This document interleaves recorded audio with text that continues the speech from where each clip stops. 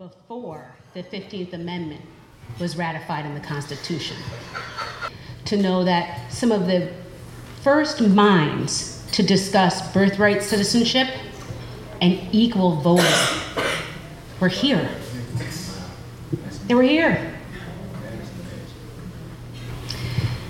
These men continued to hold and organize state conventions for black suffrage and for community uplift.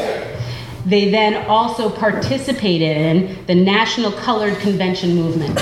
And the National Colored Convention movement was that free African Americans would meet in different states with each other to discuss the state of Black America and then bring that information home to their local communities and then be able to duplicate different efforts in a unified effect. And this was twofold: one, for black civil rights in the free states, but also for the abolition of slavery. Okay. Men from Troy went to these conventions. They also then in 1847 held the Black National Convention. That means they brought to Troy some of the leading black abolitionists. This is where you get your Frederick Douglass walking the streets. This is where you get Charles B. Ray walking the streets. Stephen Myers, which we're familiar with in Albany, coming across the river.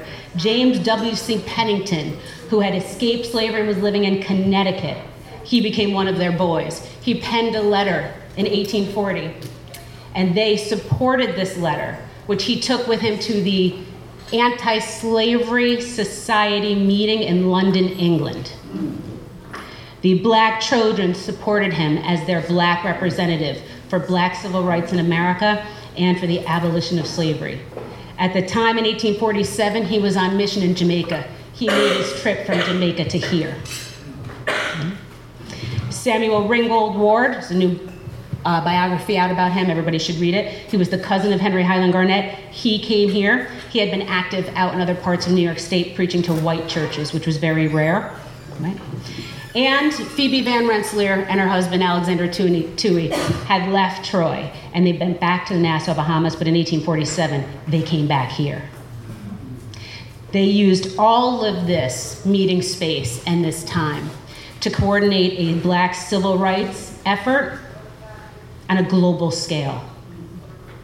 And so I think sometimes we think about black history, and I did this as a kid, and I thought, okay, small, local, where were all the black people?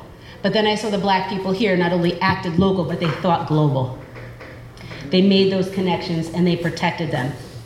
The other thing that they did, of course, through their schoolhouse and through their social organizations with the Yates Juvenile Anti-Slavery Society, meant that a young Peter Baltimore would travel with Henry Highland Garnet to New York City to attend the larger American Anti-Slavery Society meetings.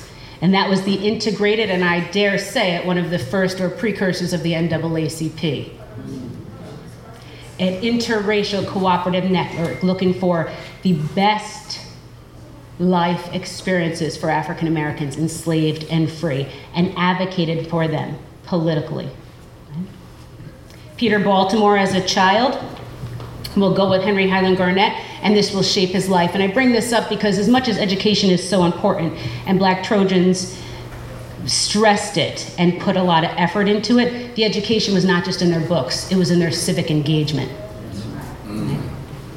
That shaped Peter Baltimore's life, and his friendship with Garnet Douglas, or with Frederick Douglass and Henry Highland Garnet will ultimately be why he names his son Garnet Douglas Baltimore.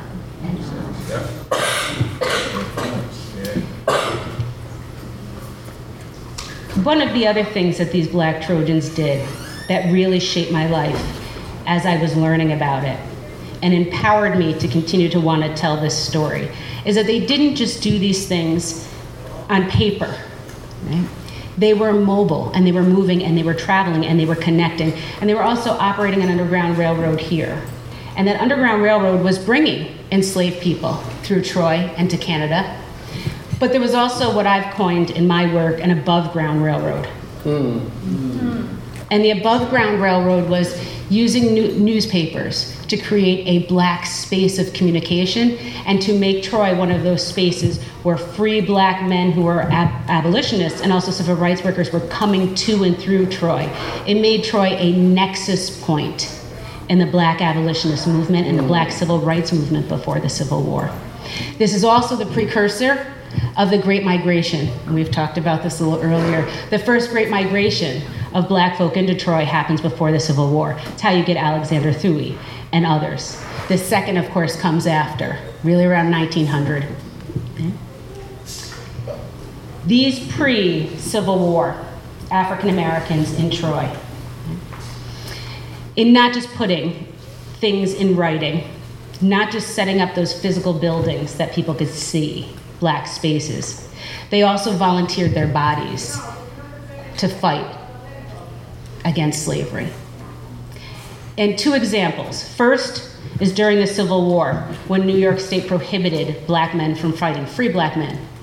Actually, the nation prohibited free black men from fighting in the Civil War when it began. So white men could enlist, they could volunteer, but the free black man could not. Men in Troy held meetings, as did men in other states, to push for their states to allow those black men to fight.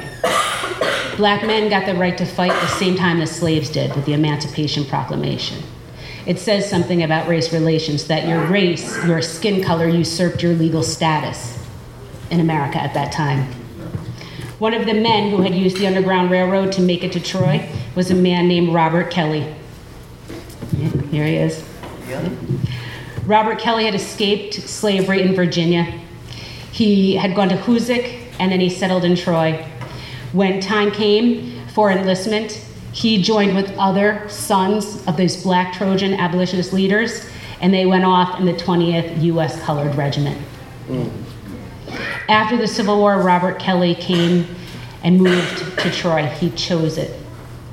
The other man who came back to Troy alive was a man named Garrett Jefferson. His father was a man named Thomas Jefferson, not the third president of the United States. But he was the man who helped to relocate John Brown to North Elba and to Timbuktu. He lived in Troy. Right? Garrett went to the Civil War. He came home. He had his arm amputated from the injury. But he and Robert Kelly, right, they began to organize new civil rights and community elevation organizations and associations. One was a testament to black veterans, the Grand Army of the Republic, and the Masons. They were here. The other thing that these men did was advocate with black fathers in Troy who were fighting for their daughters to integrate Troy High School. During the Civil War, while the black men were away, one of the first black girls was admitted to Troy High School. Her name was Ada Bozeman. After that, the school prohibited the integration or the continuation of black children from attending. Alfred Williams, his daughter Jane, and others sued the Troy School District, and I'd like to say that they won, but they didn't. In 1872, the district was forced to fully integrate by the state legislature. So it was a statewide requirement for that to happen. These experiences, I think, are so important for Troy High School grads in particular to know. And I think they're important for our youth to understand, because it means that people before them were organizing, connecting, advocating, and they had a vision of the future that they were designing and demanding in this city. And they had parents and grandparents who were demonstrating and providing a blueprint for how to get there. Church, school, community.